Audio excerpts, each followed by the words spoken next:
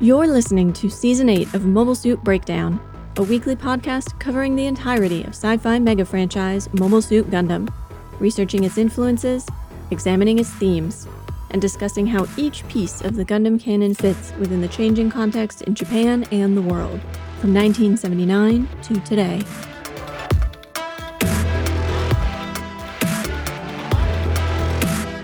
This is episode 8.8.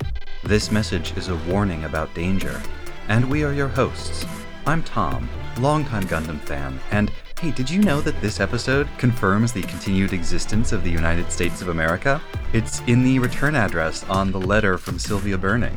It's even got a zip code. And I'm Nina, new to Stardust Memory, and yes, I did accidentally refer to the Albion as the Argama during the talkback. No, I didn't feel like fixing it after the fact, and I'm sure it won't be the last time. Mobile Suit Breakdown is made possible by the support of 733 patrons and subscribers. Thank you all, and special thanks to our newest supporters, the Josen 1, James T, and Robert V.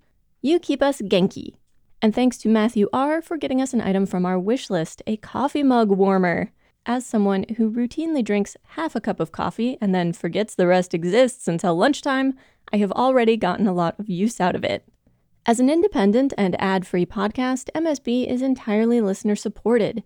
If you enjoy our Gundam overthinking, support us today by recommending us to your friends, becoming a monthly subscriber, making a one-time payment, or reviewing us wherever you listen to podcasts. Links to all of the different ways to support us are on our website, GundamPodcast.com/support.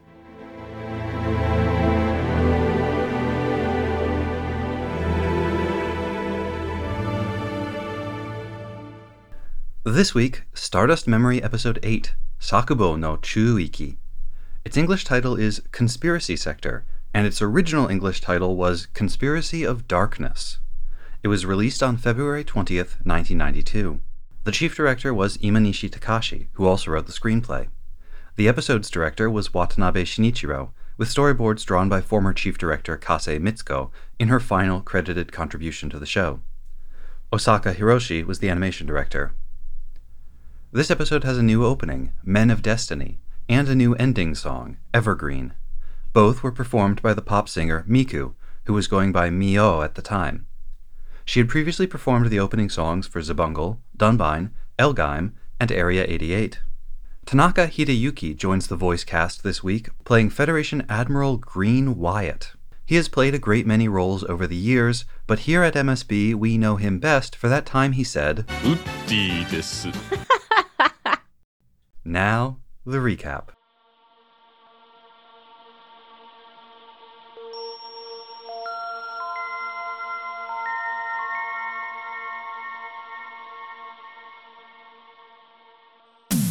In just a few days, the Federation is conducting its first naval review since the One-Year War, a show of strength in the face of Delaz's threats. On the way there, Keith and Cole continue their training and seem to improve with every exercise. Lieutenant Burning is proud of their progress, but also preoccupied.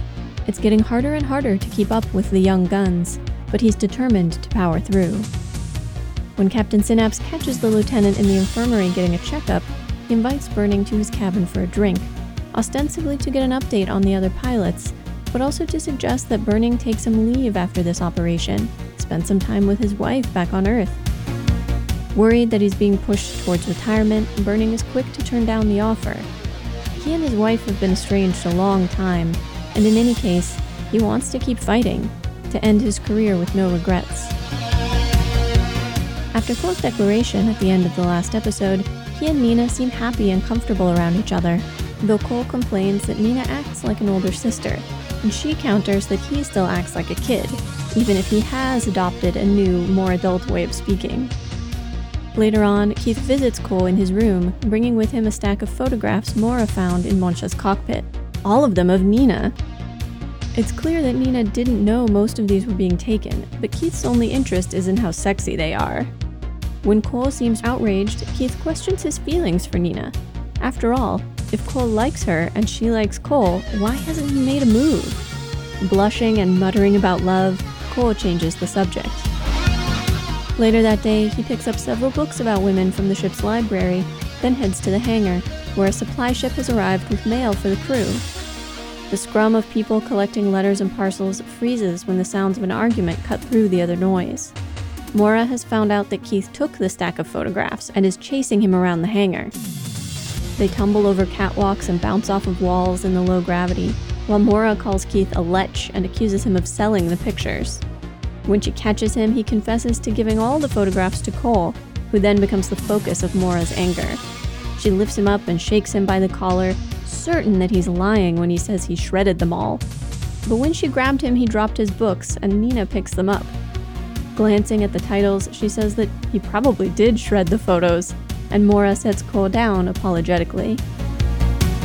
In the midst of the commotion, an alarm called them to alert stations, and Lieutenant Burning stalks toward them, angry at the delay. He hits both young men, and they hurry to their posts. An enemy ship has been detected. The enemy ship is, in fact, a whole fleet.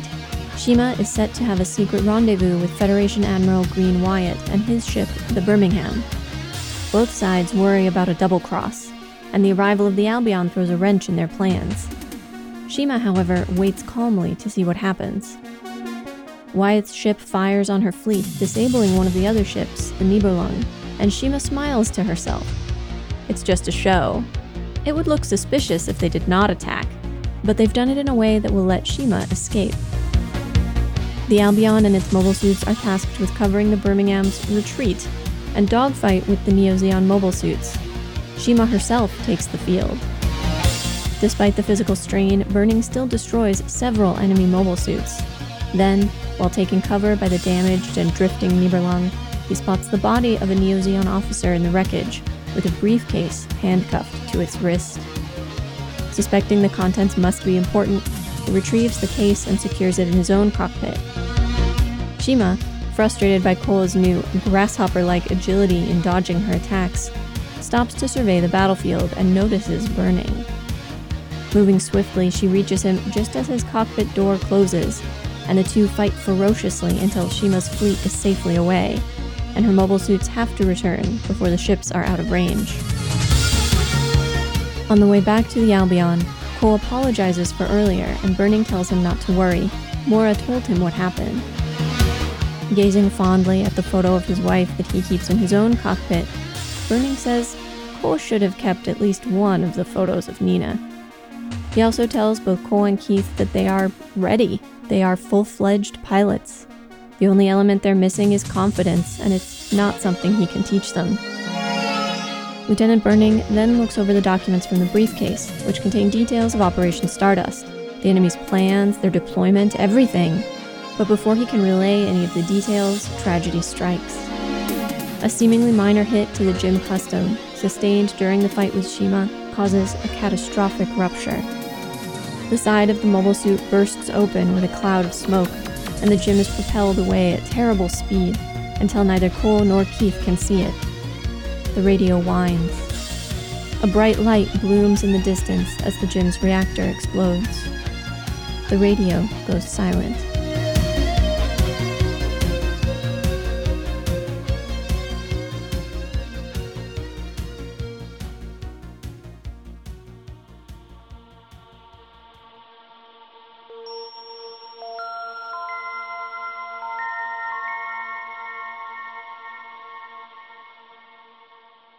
So, Nina, at what point in this episode did you know that Burning was going to die? On the first watch through, not until they show us that cutaway of the machinery inside his mobile suit. Then I'm like, uh-oh. Yeah, you don't show an internal shot of a couple of components doing a repetitive action unless at some point they're going to fail catastrophically. It's the Chekhov's gun of mecha shows. He makes a comment much earlier in the episode that basically is him saying what Kelly said, like, I want to die in harness. I want to die working. And once he says that, it's like, okay, you're not going to survive this series. But I didn't necessarily think that meant he would die in this episode. Although, in some ways, the OVA format, the single release per month, encourages them to introduce and wrap up an arc within that episode. These little mini arcs, it's harder to span them across multiple episodes because people will forget what had happened and there's a lot of space in between, and a person might only be renting, episode 9 or something. Yeah, I do want to come back to that issue of introducing storylines and then having to wrap them up in the same episode. But I had the slight advantage of knowing that Burning was going to die in the course of this season. I didn't remember exactly what episode it was going to be in. So, I didn't go into this episode knowing it was going to happen, but they line up such a profusion of death flags for this poor guy. The introduction that he's married but estranged from his wife, but he still carries around her photo. The emphasis on the physical strain of piloting on him, the couple of scenes where he's starting to red out as they're accelerating, that he goes into the doctor and someone is like, well, you can't really compete with those young guys anymore. His whole scene with the captain. Well, he insists, oh no, it's just a matter of willpower. Even though he's already thought to himself, how much longer can I do this? He practically says, this is going to be my last mission before retirement. I need to gloat a little, because I speculated early on that when Burning's old comrades were introduced, when there was all this conflict between Adel and Bate and Monsha and Keith and Cole, that it was about this sometimes buried, sometimes very overt resentment that an older generation has when they start to feel replaced by a younger. Mm-hmm. And what is this whole episode about except for Burning really struggling to come to terms with the fact that he has trained up his own replacements? Sure. Well, it's about Cole and Keith on the threshold, on the cusp of adulthood, and whether or not they're going to be able to make that final step from boys to men. And he's proud of them and not shy about expressing how skilled they've gotten, how much better, how they're ready to hold their own, and that the final piece is something internal to them that he can't teach them anyway. And in fact, he can't be there for them to take that final step. Whether that's because they're off on a mission without him or because he's dead, I think it's quite clear he can't hold their hand when they take that final step. They have to do it alone. Which is a very particular idea about what it means to be a man, and this episode is thick with ideas about what it means to be a man. And this is, I guess, one of the less reprehensible ones on display in the episode, but not a great one. I particularly noticed that when the captain invites him to have a drink, when the captain brings up his wife, at these various other moments, he is terrified that the captain is going to tell him to stand down. Mm-hmm. That the captain is going to tell him, I'm relieving you of duty. That's it. What's also the captain inviting him to have a drink together is the captain saying, you and I, we're of a kind. Yeah. We're part of an older generation, separated from all these young kids. And that maybe comes as a little bit of a surprise to Burning, because Burning is not nearly as old as the captain is. Burning is like 39. I'm sure the captain is in his 50s. Burning is an old-looking 39. Space radiation, Australian desert sun. Burning has led a hard life. So what you're really describing here is like, I definitely had this experience as I got older. I'm sure many of our listeners have too, but when suddenly it feels like adults are including you in adult conversations and treating you as an adult rather than as a kid or a youngster, it's like, oh, I'm part of this group now. Mm-hmm. Interesting. Yeah, and it can be fun and it can be scary. It's being invited to sit at the adults' table at Thanksgiving instead of the kids' table. Or being included in difficult conversations about family issues, or you come back from your first semester at college and suddenly your parents are treating you very differently. Your parents offering you a glass of wine with dinner where they didn't before. Mm-hmm. Things like that. And to some degree, if what he wants is to die flying, being treated like an officer or being treated like... An elder. He's an elder now. Right, but it's sort of like he's afraid of being relegated to management, right? Mm-hmm. Mm-hmm. Let him have one last good flight, and then he'll accept the slow death of management. Old soldiers just fade away, except for the ones that die horribly. I did feel considerable anger towards him when he hits Cole and Keith. Obviously, they have both missed this alarm. They should already be in their mobile suits. They should already be launched. They have been sloppy. They have made a bad mistake. But the sense, especially given how emotional Burning is when he hits them, is that that's not really what he's mad about. He's mad about this feeling of redundancy. I disagree. I agreed with you when you first said that when we first watched the episode, but I've been thinking about it a lot since then, and I think something else is going on here. One of the underlying themes of this episode is that Burning is like a father to Ko and Keith. And in the visual and narrative language of Gundam, Burning hitting Keith and Ko is an essential part of him being a father figure for them. Which we don't have to agree with. We don't. But there have been plenty of Gundam shows that have indicated that they consider physical discipline an essential part of raising responsible, good adults. Even my own father never hit me. And it is a scene that shows him treating them like children. Because this episode is very much about Ko and Keith, but especially Ko, being on the cusp between childhood and adulthood, behaving sometimes the way the show thinks a boy behaves, and sometimes the way the show thinks a man is supposed to behave. And interestingly, his reaction to being told off and to being hit is presented as good and manly. Very few words, no excuses. Sorry, sir, I know we're already supposed to be in our cockpits. Gets hit, doesn't say anything, doesn't even move, almost doesn't react. Which I think the show is saying is correct, is what he should do. That he is, and I hate this phrase, taking it like a man. There'll be a lot more to say about Ko's masculinity and becoming a man in this episode, but before we move on from Burning, I think the moment when I knew 100% that he was going to die in this episode was when that letter arrived for him from his wife and he didn't collect it. Oh, that's true. Once that happened, I was like, he's never going to get that letter. There were some strong suspicions. I had forgotten. Yeah, the minute you see that letter, it's like, uh-oh. His estranged wife just wrote to him? And then, of course, he makes a shocking discovery, and we can only see him being shocked. Neither we, the audience, nor the other characters can see what has shocked him so much. Gosh, that really annoyed me. That annoyed me so much. I paused it because there's a brief shot where you can see the front page of the thing he's reading before it gets covered in blood.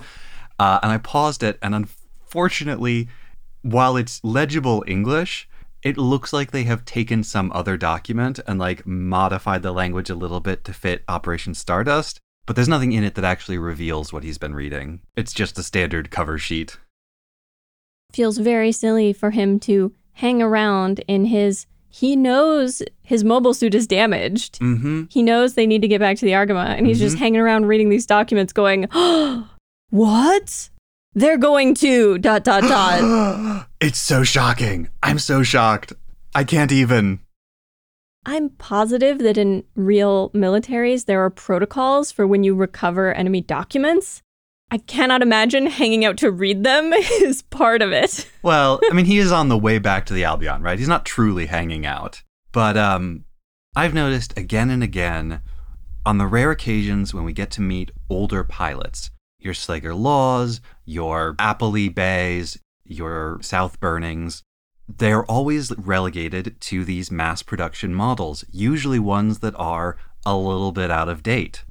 You know, like the aging body of a man in his 30s or 40s. So, Burning going out there in his Gym Custom, continuing in it even after it's been fatally damaged, though he doesn't know that, is all a piece with the way his body was failing him earlier in the episode. Those redouts, needing to go into the doctor to get examined. Oh, there's nothing wrong with you, not really. Oh, there's nothing wrong with my mobile suit, not really. But none of us get out of our bodies alive, do we? Arguable, but that's a deep philosophical question that we are not going to address within the scope of this podcast. We talk about some deep philosophical things here sometimes, but that one might be a bridge too far. What does it mean to be alive? Does any part of ourselves persist after death? Those are some deep, deep questions. Yes, but questions that Gundam has a definitive answer to. If you are a tragic new type waif, there is a very good chance that you will be able to continue living after you die. Indeed. People should die when they're killed, though. So Burning's storyline about getting older, approaching retirement, and then dying in battle instead is all sort of introduced and wrapped up in this one episode. There hasn't really been any hint of that up until now, except in the sense that any mentor figure is in danger when their mentees start to approach the point of not needing them anymore. In Gundam, mentors in Gundam are in danger. But this episode also seeds a lot of story elements that seem like they're going to pay off later. Right off the bat, we have this reference to the Naval Review, which has never been mentioned before in the show, but we are assured has actually been planned well in advance. In a line of dialogue that feels almost preemptively defensive against accusations that they should have been foreshadowing this much earlier, I strongly suspect that they went into making this show with a pretty good idea of how the first half of it was going to play out, and only the sketchiest of plans for the back half. And now that we're getting into the back half, they have come up with a storyline for what's going to happen, and now it's time to start foreshadowing it. So, the Naval Review. We get this scene of them moving colonies around as part of a restoration plan that has also never been mentioned before. Which provides them with yet another opportunity to emphasize Cole and Keith's Earthnoidness, that they had no conception of what a space colony looked like, how big it was, what it would feel like to be close to one, even though they've been training in mobile suits for mobile suit combat, which would include fighting in space probably at some point. They are totally aghast at this first nearish exposure to what a colony is like. It's a pretty cool scene. And watching a couple of colonies moving through space like that, it's almost like they had stumbled upon a herd of cattle moving from one pasture to another. One imagines a person seeing perhaps an elephant for the first time, having only heard them described before or seen pictures, and then you're actually standing near one. Or a skyscraper or a plane, anything deeply unfamiliar that you have seen pictures of, so you think you know, and then you're actually near it, and it's a totally different experience. They also hint at some kind of truly shocking plan for Operation Stardust. Shima says that whatever's going on, Gato will be the one at risk. We see Shima negotiating with the Federation brass in some sort of underhanded deal. Surely this is not the end of that storyline. I want to interject really quickly before you continue your list of things that are being hinted at, just to talk about how corruption within militaries of all kinds is always going on, but is especially prevalent during peacetime, because there is this sense that if things go missing or if things aren't done the way they really should be, nobody will notice because it's not really an urgent situation. And so there's this whole question of, is this a kind of protection racket? Are they paying Shima so she won't destroy their ships and will only fight other people? Or so she'll avoid particular colonies or particular places? Well, it seems like they were going to buy this information off of her. It seems like she was selling the Operation Stardust plans. It's hard for me to imagine she would sell the complete plans, though. And I can also imagine a scenario in which some of the Federation is kind of in on Operation Stardust. You know, they think they've come to some kind of arrangement where Neo Zeon will take the space colonies, but they'll still have Earth and the Moon, or, you know, they might think they're coming to some kind of separate arrangement. And so they're going to let Operation Stardust happen, and then they're going to pick up the pieces when it's all over. There's a few different things that could be happening there. Well, the Federation military has almost the same incentive structure that Anaheim does. If there's no threat, why would you need a military? Certainly you wouldn't need a very large one. I mean, this is exactly what we saw happen to the Federation in the 30 years between Char's counterattack and F-91. No serious threats mean the military atrophies away until it's basically useless. Whereas for guys like Inspector General Admiral Green Wyatt, or whatever his rank was, it's nice to have some kind of threat out there, lurking in the wilderness. The more ominous, the better. because then the Federation needs to spend a fortune building new warships and mobile suits and keeping its military at a relatively high state of readiness all the time. Synapse looks at the way the Federation is handling this threat, and he's frustrated because it feels as though they're not taking it seriously. Someone else might look at the Federation not taking this seriously, do their own assessment that it is serious, and rather than feel that same frustration as Synapse, decide to try to take advantage of that situation. What else did you think got hinted at? Nina's preoccupation with Gato specifically. I cannot believe she's standing on the bridge, staring wistfully out the window, being like, Gato will not be impressed by this show of strength. And nobody follows up. Nobody asks any questions. I actually have a couple of questions about Nina's situation at this point. Like, what was the fallout of that whole plot line in the prior episode about her maybe leaving her job to move home, but now she's on the Albion?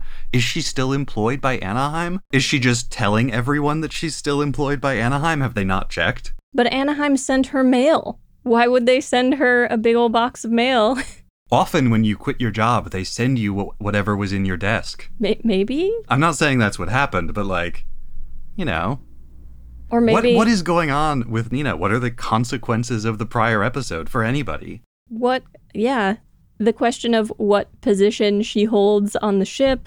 There is a brief moment when Burning hits Keith and Cole where she looks like she's about to intervene and Mora has to stop her. Because Mora actually is a member of the ship's crew officially, has been in the military for a while, knows how this works, and it's like, oh, no, you don't get to be part of this. Right. You will make it worse.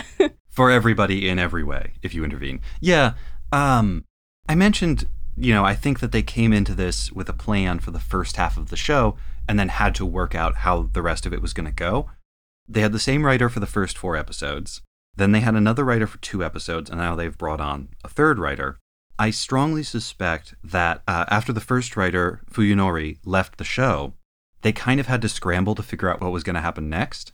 And so I think those 2 Endo episodes and then the first of the Imanishi episodes, which was the prior one, were a kind of like holding pattern. The plot moves forward a little bit, the characters move forward a little bit, but mostly nothing really essential happens, and it gives them time to work out what's going to happen next. They become a bottle episode, and those kinds of bottle or island episodes don't have a lot of consequences outside of themselves. We've reached the sort of halfway point in the OVA. New intro, new outro, but I noticed what seemed to me some very stark changes in the animation. So wondered about, did a different team come on? Did different designers come on? Did they increase the budget substantially based on the sales of the first few episodes? Visually, there are a lot of things about this episode that felt like a break from the previous 7 episodes. I did also notice what felt like a stark change in the animation, which was a bit strange because it really is the same team that has been working on this thus far. There's sort of 2 alternating teams who are working on the animation for this. There's one team that is led by Kawamoto Toshihiro, who is the primary animation director and character designer for the show. Call that Team A. And I don't know if the members of that team are all like proper in-house employees of Sunrise or if they're freelancers who just tend to work together. But I do know that the other team, the one that worked on this episode, let's call them Team B, they're under animation director Osaka Hiroshi, and they're associated with the outsourcing studio Anime R. So it is a different team, but it's not the first episode they've worked on. I suspected that might be the case, which is why I wondered about if their budget had gone up. Mm-hmm. Or if maybe they just had more time to complete this episode than they've had for other episodes, because it feels like there's a lot more effects. There are a lot of effects that go into trying to convey to us the effect of the G-force on the pilots. Made my last research piece feel very timely. Mm-hmm. Very exaggerated facial expressions, more detail. The color felt richer to me, although that could just be that the transfer was better for this episode. Mm-hmm. And a lot of big, exaggerated movement, a lot of sort of madcap, goofy scenes that involve more motion and more complicated motion than a lot of previous episodes. I'll do some theory crafting here. This is all speculation, but as I mentioned in my introduction, This is the first episode without Kase Mitsuko as chief director, but she's doing the storyboards for this episode. And of course, it's the storyboards that really determine a lot of what you're talking about in terms of the way the episode is put together, a lot of those movements, a lot of that starts at the storyboard level. Those close-ups on facial expressions. Mm-hmm. So I think it's very possible that they had more time to work on this episode, not because the gap between the episodes was any longer, but because, if I'm right, that they spent the last couple of months when they were putting out episodes 5, 6, and 7, figuring out what the storyline was going to be for episodes 8 on, then they may have started and finished writing this episode well in advance of when they normally would, which would give more time to do the storyboards. With Kase no longer doing chief director duties, she would have had more time to work on those storyboards, so the storyboards might have gotten finished earlier, which could have meant more time to do the animation. Which would all make perfect sense, even if we don't have any sources to back up that speculation. Just to note a couple of my favorite bits, the fight between Keith and Mora in Low G, where they go sort of like tumbling off of catwalks and flying across the room. So funny.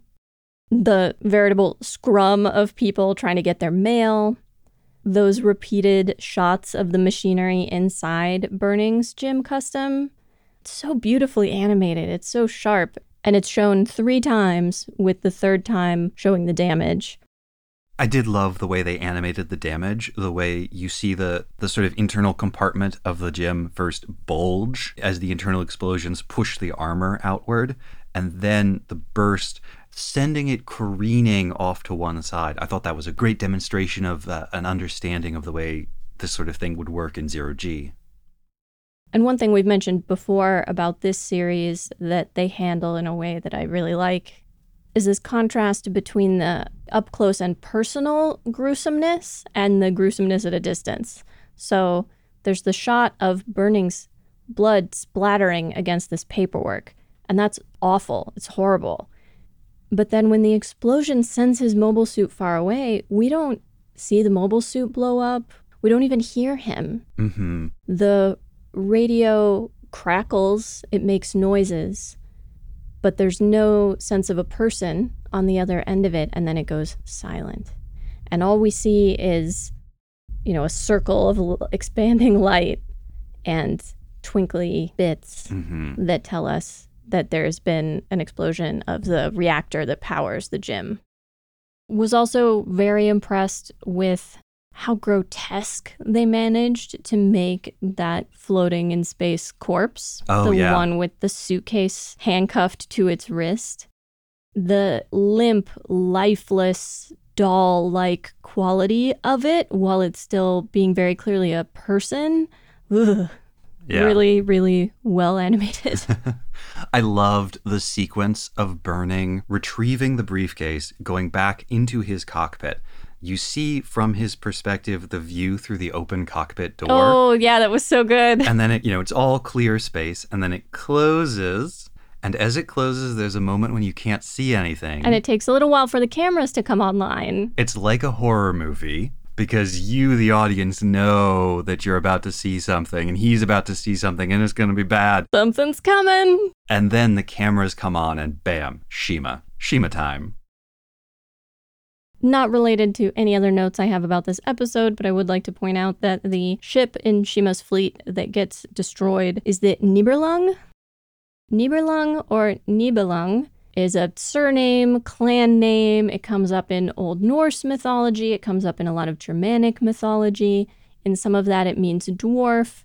It's a big part of the ring cycle of operas, which is probably what they're really referring to, because Nazis heckin' loved Wagner. The Ring Cycle is a series of 4 operas meant to be shown in sequence that is this massively epic story that involves a magic ring and dwarves and I don't even know what else. I've never seen it. For more information about the Ring Cycle and the Nibelung and Zeon ships named after it, listen to Mobile Suit Breakdown episode 5.7. Oh, wait, that's right. You talked about the Ring Cycle at one point, didn't you? I did. I had completely forgotten. One of the Zeon warships that shows up in 0080 is called the Siegfried. Not exactly being subtle about this, are they? No, they are not. Like we were talking about with all of the different death flags that they raised up for burning in this episode, subtlety is not what they're going for. I think it might finally be time for us to move on to what this episode has to say about men and women and how men relate to women. A line popped into my head from one of my favorite movies while I was watching this. It's from Moonstruck. And one of the older women characters says, "What you don't know about women is a lot." Yeah. This is all tied in with Ko's transition into adulthood storyline. So I think we have to talk about that too. Yeah, I feel the need to first express very clearly that a lot of what these men are saying is awful. Taking photos of a woman when she doesn't know that you're taking pictures of her and clearly doesn't want you to take pictures of her, and then keeping those is a creepy thing to do. Absolutely. However, there is a kernel to what a bunch of people are saying to him that I think is valid. Well, so let's break this down. Ko becoming a man is telegraphed right off the bat at the beginning of the episode when he gets out of the Gundam and he starts talking to Nina and he says, "My Gundam." He uses the personal pronoun ore. And in fact, Nina calls this out in the Japanese dialogue. She mentions that he's been saying boku until now. Without going too deep into the weeds of Japanese personal pronouns, of which there are a vast number and which are very complex in how they're used, ore and boku are both masculine pronouns, but they're not exclusively used by men and boys. In this specific context, what you need to know about them is that boku tends to be used by boys. Ore tends to be used by teenagers, young men. It has an almost sort of aggressive connotation. It's rougher. And it's a little impolite. It's the sort of thing you might grow into and grow out of. It's funny because in English, her reaction reads a little more as surprise that he's using the personal possessive about the Gundam. My Gundam. And that's what he responds to. He's like, no, you're right. Our Gundam. And then goes back to my Gundam by the end of it. But after the end of the previous episode, when he comes in from training and he's finished filling out forms for Mora and we hear Nina call his name from off screen, what I expect is an embrace, not a complicated friend's handshake, which is certainly more appropriate to this situation, but begins to convey that their relationship is caught in this very friendly pattern. He says she acts like an older sister. She teases him about the carrots again. He entirely misses the point and thinks that it's really about the carrots. And she so clearly likes to see him being cocky and assertive. She likes the version of Ko who says, "Ore no Gundam." And I think very clearly still likes him. But what we've learned from these prior episodes is that even if they are stuck in a holding pattern of friendship, and even if she does like him and want it to be something more, she is never going to take that step. Because she really, really, really needs him to do it. She wants him to do it. When Mora finally catches Keith and is very angry with him for taking the photos, she says he clearly doesn't understand women. But I think Nina and Mora differ somewhat on what it is they want from men. I'm reminded of that shower conversation again. One of the things Mora thinks is great about Ko is that while all these other men act like starving wolves, the implication being that women are prey, Ko doesn't, and Mora thinks that's great. Nina blushes, and part of that is, I imagine, embarrassment about how Monsha's been acting. But Nina would like to see a little bit of that starving wolf energy from Ko, please. Nina does not seem mad at all by the prospect of Ko having those photos, and in fact, she seems a bit disappointed to learn that he has destroyed them. I think Nina, along with Keith, Burning, and Monsha, all look down on Ko for doing the right thing. If I were Ko, and I'm not, but bear with me, if I were, I would probably play the photo thing as oh, I destroyed them because clearly they were taken without your permission, but can I take a photo of you sometime to keep with me when I'm piloting? Spin it into a reason to take a new photo with permission. You're way too charming to be Ko. I know. I'm sorry. But so here's the thing, right? Back to that idea of transitioning from childhood to adulthood. So far, the way that Ko has engaged with Nina has been completely chaste, hence older sister, younger brother vibes or good friends.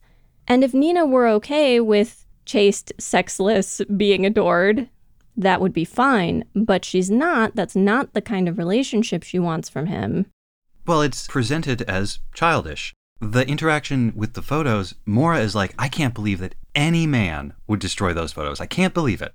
And Nina picking up the books that Ko has been studying. But you see, Mora, he's only a boy. Does Ko not know the mechanics of sex? Ko is accustomed to learning things out of textbooks. Because, wow, apparently sex ed in the Universal Century is atrocious. But, what can you expect? All the astronauts come from Ohio. You can't make that joke. Only I'm allowed to make that joke. I had to endure sex ed in Ohio. But she's right, though. It was atrocious. I probably would have been better off with a book called The Secret of Women's Bodies. And to frame the attitude from the women a bit differently, there's been a lot of discussion, I feel like especially in the past 10 to 15 years, about what is presented as romantic or seductive in media and how that shapes what we think of as correct behavior in romantic situations and what we think of as romantic and seductive. And so if you grow up being told that even unwanted sexual attention from men is actually a good thing and a demonstration of how much they like you, then a man not showing any means he must not like you that much. The discussion between Keith and Ko and Burning at the end, when they're like, oh, you should have kept one photo. Even if you were going to destroy the rest, you should have kept at least one. Burning is looking at that photo of his wife, right? And they're estranged, but he still has these fond memories of her. He still has that there. This comment from Burning, to me, felt like circling back around to the question of, what are you fighting for? And that if Cole really does have these feelings for Nina, having this reminder of her, this reminder of why he's fighting with him is important. Keith is being a creep, though. In one way, Keith has in fact been very consistent, which is that his constant refrain to Cole is, make a move. Do something. Take the lead. This beautiful woman likes you somehow. You dumb idiot. You've tripped backwards into a great thing. The tone of Keith's questions to Cole is almost like, are you physically attracted to her at all? The message in this episode, from Keith and from some of the other characters, seems to be that what Monsha does is wrong, because Monsha is ignoring the objections of a woman who is actually not interested in him. But it would be okay for Ko to do it because Nina wants him to. This is another one of those terrible precedents.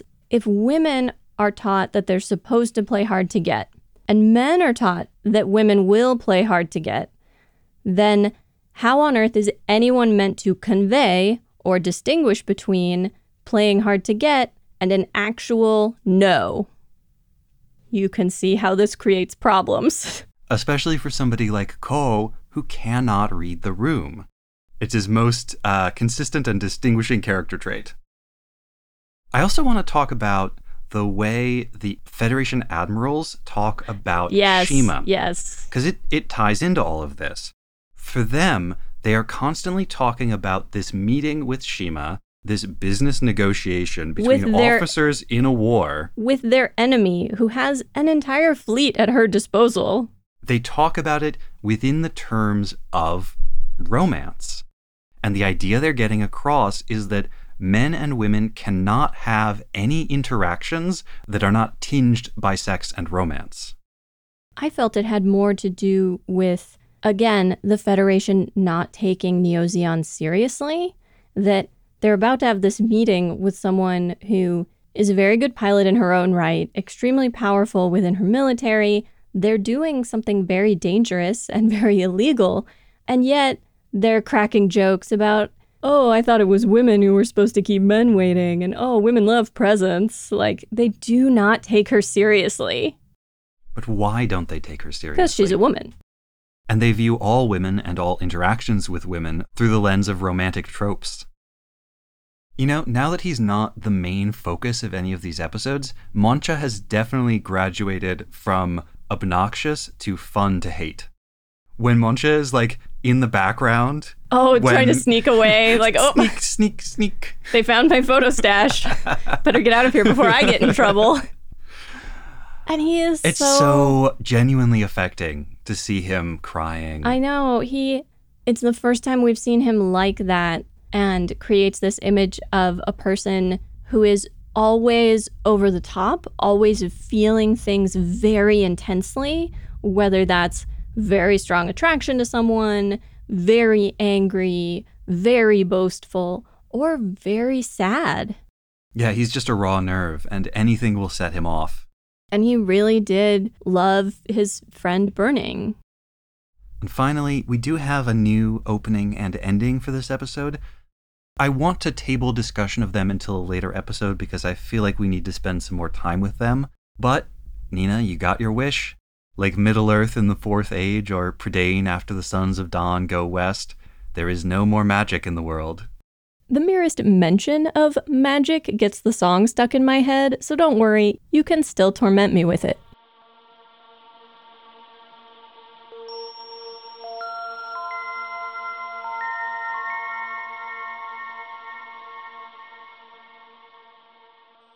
And now Tom's research on personal pronouns in Japanese. During the talkback, I mentioned that Ko's evolving self-identity gets expressed through his choice of personal pronoun, and kind of hinted at how complex this class of pronouns can be in Japanese. Now I'd like to go into a bit more detail on that. Linguists consider Japanese pronouns highly unusual compared to their equivalents in the Indo-European languages. Some have gone as far as arguing that they really shouldn't be called pronouns at all. In English, there's really only one first-person singular pronoun which changes form depending on its grammatical role in the sentence. I, if I am the subject, me when the object of the sentence is me, my or mine when it's my own possession, and myself when I'm the subject, the object is also me, and thus I've done something to myself. I and we are always appropriate, regardless of your age, gender, class, or the circumstances of the conversation. I'm always me, and so are you, and together we're we. Monarchs have a special pronoun to indicate their elevated position, but it's still just we, us, our. Any two or more people together can use the same one. Even when we talk outside of ourselves, we still use these basic pronouns: my company, our nation. The only circumstantial exception I can think of is that in a demonstration of the most extreme humility, a person might elect to use no personal pronoun at all in order to indicate their total abnegation of self. For example, "This lowly and reviled worm humbly begs your majesty's pardon." In English, we use these first-person pronouns all the time. I've used I, my, me, mine, or myself around 15 times so far in this research piece alone. In Japanese, though, they occur in speech far less often. Once you start paying attention to the pronouns characters use for themselves, one of the first things that you'll notice is how rarely they use any. One linguist called this, quote, a definite tendency to avoid their use as often as possible, and to carry on conversation using some other words to designate speaker and addressee. Japanese first-person pronoun options are far more varied, and the choice of which to use depends on an array of socio-cultural factors. Depending on your own identity, personality, age, dialect, region of origin, profession, sexuality, and emotional state, your relationship to your audience, and the circumstances of the conversation, including the level of formality, you might choose to call yourself watashi, watakushi, watakushime, atashi, atakushi, watai, wate, wai, atai, ate, wachi, ashi, washi, boku, ore, uchi, jibun, ono, onore, oira, ore-sama, sessha, ware, wagahai, waga, wa, kochitomo, chin, daiko, soregasi, or warawa. That is by no means an exhaustive list, and the choices are not static either. As with all things in language, meaning shifts over time. Atashi has distinctly feminine connotations today, but in the Edo period it was used by male members of certain low-ranking social classes. New pronouns can be introduced, and obscure ones can enjoy a sudden vogue, like uchi. Taken from the word for inside, and mostly used by young women, it had been associated with the Kansai region specifically, but has since expanded to become one of the most popular for casual use. The plethora of different choices, each with their own slightly different connotations about the speaker, has given birth to interesting practices in media. Romance games with large casts may assign each character a different personal pronoun, both to aid in distinguishing who is speaking a particular line of dialogue, but also as a shortcut to characterization. In life, though, people's pronoun use is not static. Different words fit different situations, like a woman who explained to a linguistics researcher that she uses atashi in the workplace, but deploys the more strident boku whenever she needs to stand up for herself against her boss. The best-known standard personal pronouns, the textbook versions as taught in introductory Japanese, are watashi and boku. Watashi is as close to a standard default term as you're going to find. It's like the polo shirt of personal pronouns, appropriate for most people in most situations, but rarely the best fit. In casual use, watashi can have mildly feminine connotations. It's Nina Purpleton's default. In formal situations, it becomes functionally gender neutral, and is the pronoun of choice for both Captain Synapse and Admiral Wyatt when dealing with their subordinates. Interestingly, but unsurprisingly, the slick, slightly dandified, ever-formal Gato uses watashi as well. Watashi is a more polite version of watashi, used for political speeches, press conferences, business negotiations, and similar highly formal situations. Soregasi and warawa are similarly polite but archaic. Then there's atashi, a more feminine variant of watashi.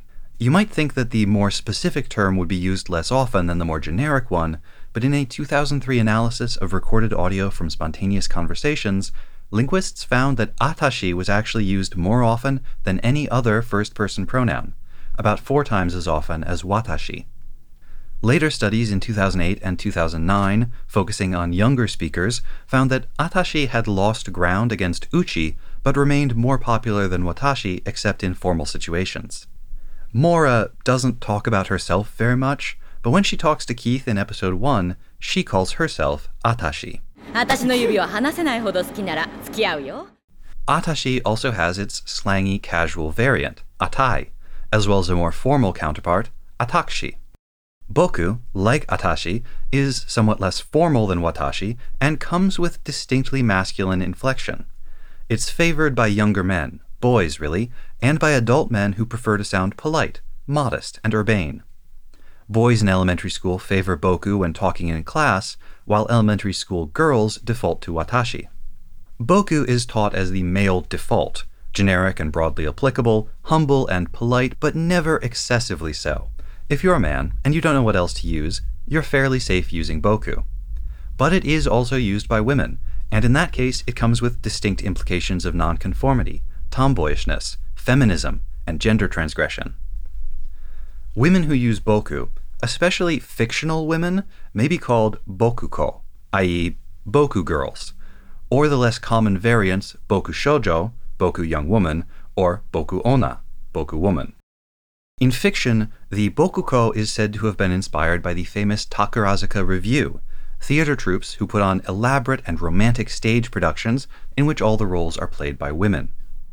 In history, the originator of the term bokuko is said to have been a Qing dynasty noble, born in 1907, who was adopted by the Japanese spy and adventurer Kawashima Naniwa after the overthrow of the Qing dynasty in 1912, and was then given the name Kawashima Yoshiko.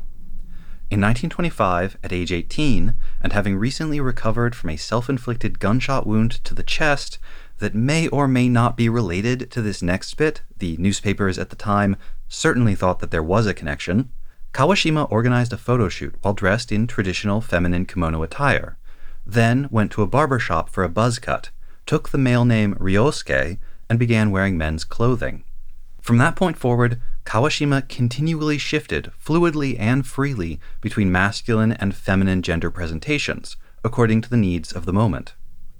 Kawashima explained later, "I decided to cease being a woman forever," adding, "I was born with what the doctors call a tendency toward the third sex, and so I cannot pursue an ordinary woman's goals in life.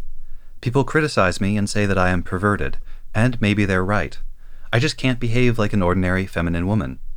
Since I was young, I've been dying to do the things that boys do." In fact, ever since childhood, Kawashima had spoken Japanese in a rough, masculine way, not relenting even after getting kicked out of school over it. Well, partly over it. The young Kawashima used to ride a horse to class every morning, and apparently said horse had been fomenting chaos at the school. Despite all of this, the mass media consistently characterized Kawashima as Danso no Reijin, a beauty disguised in men's clothing. Kawashima's own self-identification seems to have been fluid, at times embracing and at times rejecting womanhood. All of this created a minor social phenomenon, and many at the time blamed Kawashima for inspiring young women to abandon traditional femininity by cutting their hair short, wearing transgressive clothing, and of course, using the pronoun boku. This is said to be the origin of the bokuko as a type, although others have pointed out that the phenomenon of the moga, or modern girl, young women of the late 19-teens and 20s who cut their hair short and dressed in Western-style clothing as part of a broad rejection of traditional Japanese patriarchy, did rather predate Kawashima's dramatic debut. There was also a bit of this during the Meiji period with women and girls who were pursuing more advanced educational opportunities. Many of them would wear more masculine clothing and cut their hair shorter, more in a nod towards practicality and that they wanted to be spending their time out and about and in school rather than getting their hair done or restricted by their clothing in any way. So despite being widely credited as the originator of the term and the type, I think it's very likely that Kawashima was merely the most sensational and famous example at the time. Now, this piece is about pronouns, but you know I can't just end the story right here at the beginning of Kawashima's life, can I?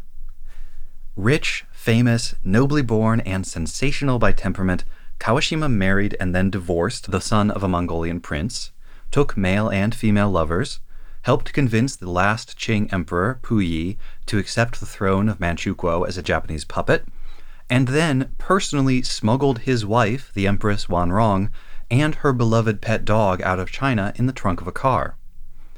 Kawashima, sometimes going by the Chinese name Jin Bihui, recruited local spies for Japanese military intelligence, and at one point even established an independent cavalry army of some 3,000 or more ex-bandits, and personally led them against anti-Japanese guerrilla rebels in Manchukuo.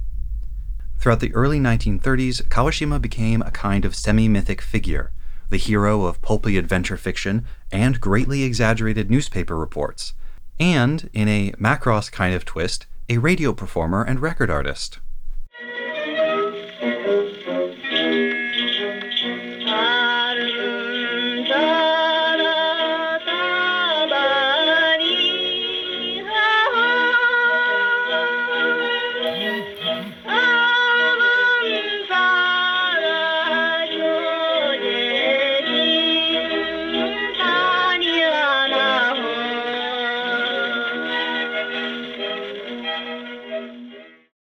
But this is not a James Bond movie, and no one who becomes that famous can continue working as a spy. It would have been convenient for the Japanese Empire if they could turn that burgeoning fame into propaganda in support of their activities in occupied Manchukuo. But inconveniently, all of that time traveling around and fighting rebels had taught Kawashima a lot about the state of things there and the nature of the Japanese occupation. The impression turns out to have been a bad one. More and more, Kawashima started to speak out against the empire's multitude of abuses. At which point it turned out that all of that flattering media attention and government support was conditioned on towing the party line. Kawashima appeared less and less in the public eye. In August 1933, in the city of Matsumoto, Kawashima attempted to give a public speech, but upon arriving, found the military police waiting with a gag order. The hall was packed, the crowd expectant, and eventually the police backed down, only for their fears to be realized immediately when Kawashima, dressed in the typical black robe and cap of a Chinese man, ascended the podium and gave an impassioned speech calling for peace and the unity of all people. 4 years later, on the eve of the Second Sino-Japanese War, Kawashima, now badly diminished due to what many suspect was addiction to opium and other painkillers administered to treat the lingering pain from multiple gunshot wounds, returned to the podium to denounce Japan's ambitions on the mainland, saying, "Japanese from the foreign ministry, the military, the privileged, and the capitalists talk about Sino-Japanese friendship every time they open their mouths. But the Sino-Japanese friendship they're talking about is only a Sino-Japanese friendship that profits the Japanese." Despite this, when the war actually started, an old lover set Kawashima up to run a restaurant in occupied Tianjin. It became a popular haunt for Japanese soldiers. But the adventure ended after the anti-Japanese resistance attacked one of Kawashima's friends, seriously wounding the socialite turned spy turned warlord turned celebrity turned restaurateur in the process. By 1945, distrusted by the Chinese and Japanese governments alike, friendless and in terminal physical decline, Kawashima settled down in Beijing and waited for the end of the war and Japan's by then inevitable defeat. Arrested 2 months after Japan's surrender, tried and convicted as a traitor to China in 1947, the 40-year-old Kawashima was executed on March 25, 1948. Anyway, we were talking about pronouns. Ore, the pronoun Ko starts using in this episode, is a rougher, more energetic, some might say manlier, virile, or even vulgar way of identifying yourself. It's got connotations of arrogance and coolness. It emphasizes one's own status vis-a-vis the listener. It's used commonly when speaking to peers or those with lower status, but almost never when speaking to someone above you. A person might therefore call themselves ore when talking to friends or family, but drop down to boku in the classroom, and watashi when speaking directly to the teacher. Ore has its variants: oi in Kyushu, oira in the countryside, and ora or ura in rural parts of the north. You could also call yourself ore-sama if you wanted to sound like a caricature of masculine arrogance. Like boku, ore can be used by women. It's more common in certain regions, among certain generations of older women, and in specific social contexts. Junior high girls have been noted to use it, as have farm women in rural Japan, while one researcher at a lesbian bar in the early 2000s reported that ore, along with watashi, atashi, washi, and jibun, were all in frequent use there. In one interaction at that same lesbian bar, the speaker started out using the more neutral jibun, saying that she didn't like to sound too feminine by using watashi or atashi, but also did not want to use a masculine one like washi. Yet when she started to get more animated and indeed angry at another customer, she naturally slipped into calling herself ore. Jibun, which I just mentioned, adds an interesting wrinkle to this episode, because before Ko surprises Nina with his ore, he calls himself Jibun while speaking to Lieutenant Burning. Jibun is a very neutral term, more or less meaning oneself. In the 90s, it was considered somewhat old-fashioned, but was still in regular use within certain male-dominated groups: sports teams, police forces, and the army, which is probably why, even with his newfound confidence, Ko naturally defaults to Jibun when speaking to his commander. Jibun may have seemed old-fashioned in the 90s, but it seems to have experienced a resurgence in the 2000s, because by 2009, it was registering on surveys as one of the most popular choices for both men and women, in formal and semi-formal situations. The episode opens by audaciously calling our attention to the interplay between Ko's pronoun choice and his evolving identity, as he takes the first faltering steps into manhood. But Ko is not the only character in this episode on the cusp of a major identity shift. Before his death in battle, Lieutenant South Burning was reaching the end of his time as a pilot. No amount of stubbornness can prevent the last bloom of youth from fading into middle age. The invitation from Captain Synapse to have a private drink together catches Burning off guard. It leaves him flattered but not entirely pleased. He does not want to be one of the old men, talking fondly about how the kids are doing out there. He doesn't want the desk job at the academy, the 9-to-5, the wife waiting at home, the gold watch, the pension, the annual raising of the glass in remembrance of Kirks and Allen and every other departed comrade. He does not want to drop his ore and start calling himself Watashi, the way the older men in the show do. In episode 2, when Lieutenant Allen dies in combat, Burning says to himself, "It looks like you beat us all back to base." For him, dying and leaving the battlefield might as well be the same thing.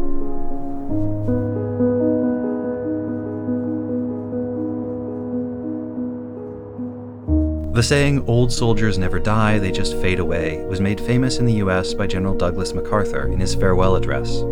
But the line itself was a quote taken from an old British marching song, popular during the First World War, and set to the tune of the hymn, "Kind Words Can Never Die." It is a melancholy idea. War makes people into soldiers by necessity, but soldiers who outlive their wars all too often find themselves ill-suited to any other kind of peacetime life. They disappear little by little, finally passing on in such obscurity that no one even notices.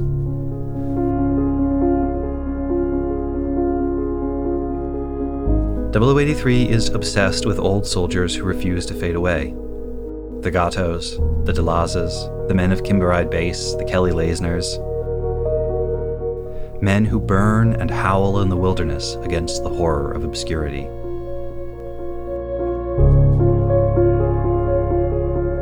Old soldiers never die, but young ones do. Young soldiers die all the time. And Lieutenant South Burning refused to grow old.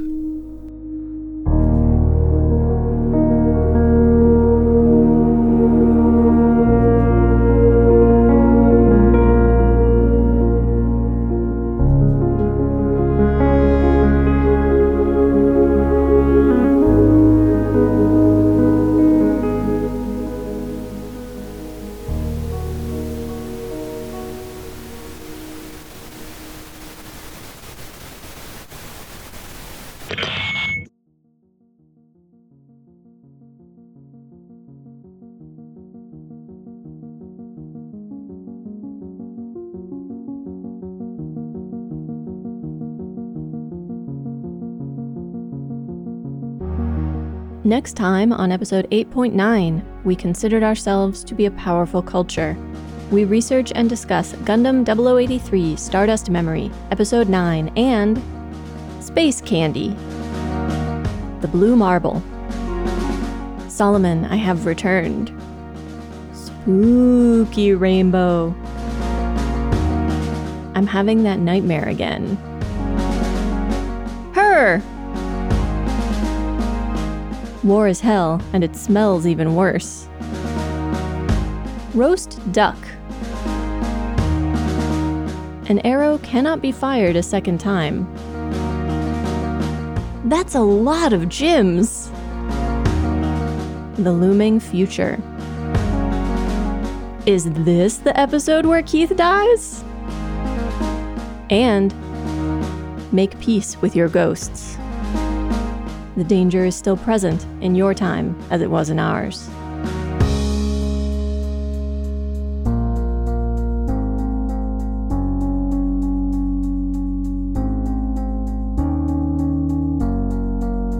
Mobile Suit Breakdown is written, recorded, and produced by us, Tom and Nina, in scenic New York City, within the ancestral and unceded land of the Lenape people, and made possible by listeners like you. The opening track is Wasp by Misha Dioxin. The closing music is Long Way Home by Spinning Ratio. The recap music for this season is 80s synth rock guitar improvisation by Zombiefish. The music used in the farewell to Lieutenant Burning was Adrift Among Infinite Stars by Scott Buckley. You can find links to the sources for our research, the music used in the episode, additional information about the Lenape people, and more in the show notes and on our website, GundamPodcast.com. You can get in touch with us on Twitter or Instagram at GundamPodcast, or by email to hosts@GundamPodcast.com. And thank you for listening. The Wrong Gundam opinion this week comes from F.S. Scott, who says that while some would have you believe that the whole cast of 0083 has been chasing after Gato in order to retrieve the GPO-2 and the stolen nuclear weapon, it is in fact the case that Ko just wants 10 XP and 15 silver points. I'm informed that's a Chrono Trigger reference. I never played it.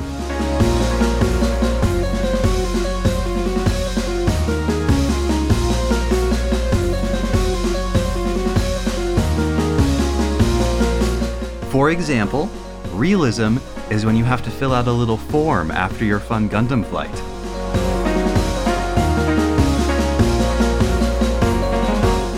I wish I could do that. It's nice to have a special skill.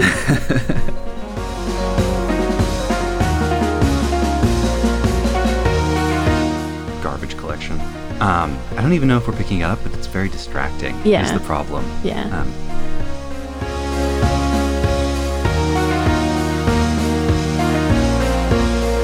My subtitle in this section of my notes is plots, plots, plots, plots, plots. It's the jam of the summer.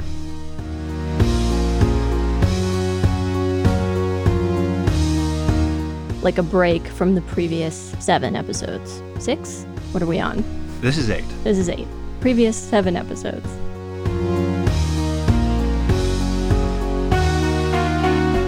That's fair, I guess.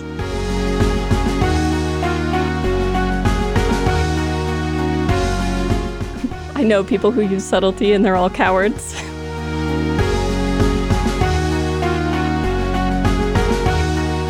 Overwhelmingly horny.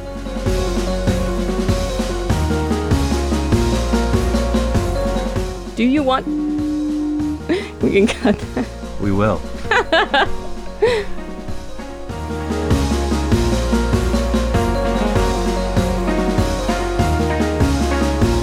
All right, so what is your take on that pan of burning shirtless? Beefcake or male power fantasy? Porque no los dos. It's not much of a butt, though. He's got that 90s butt.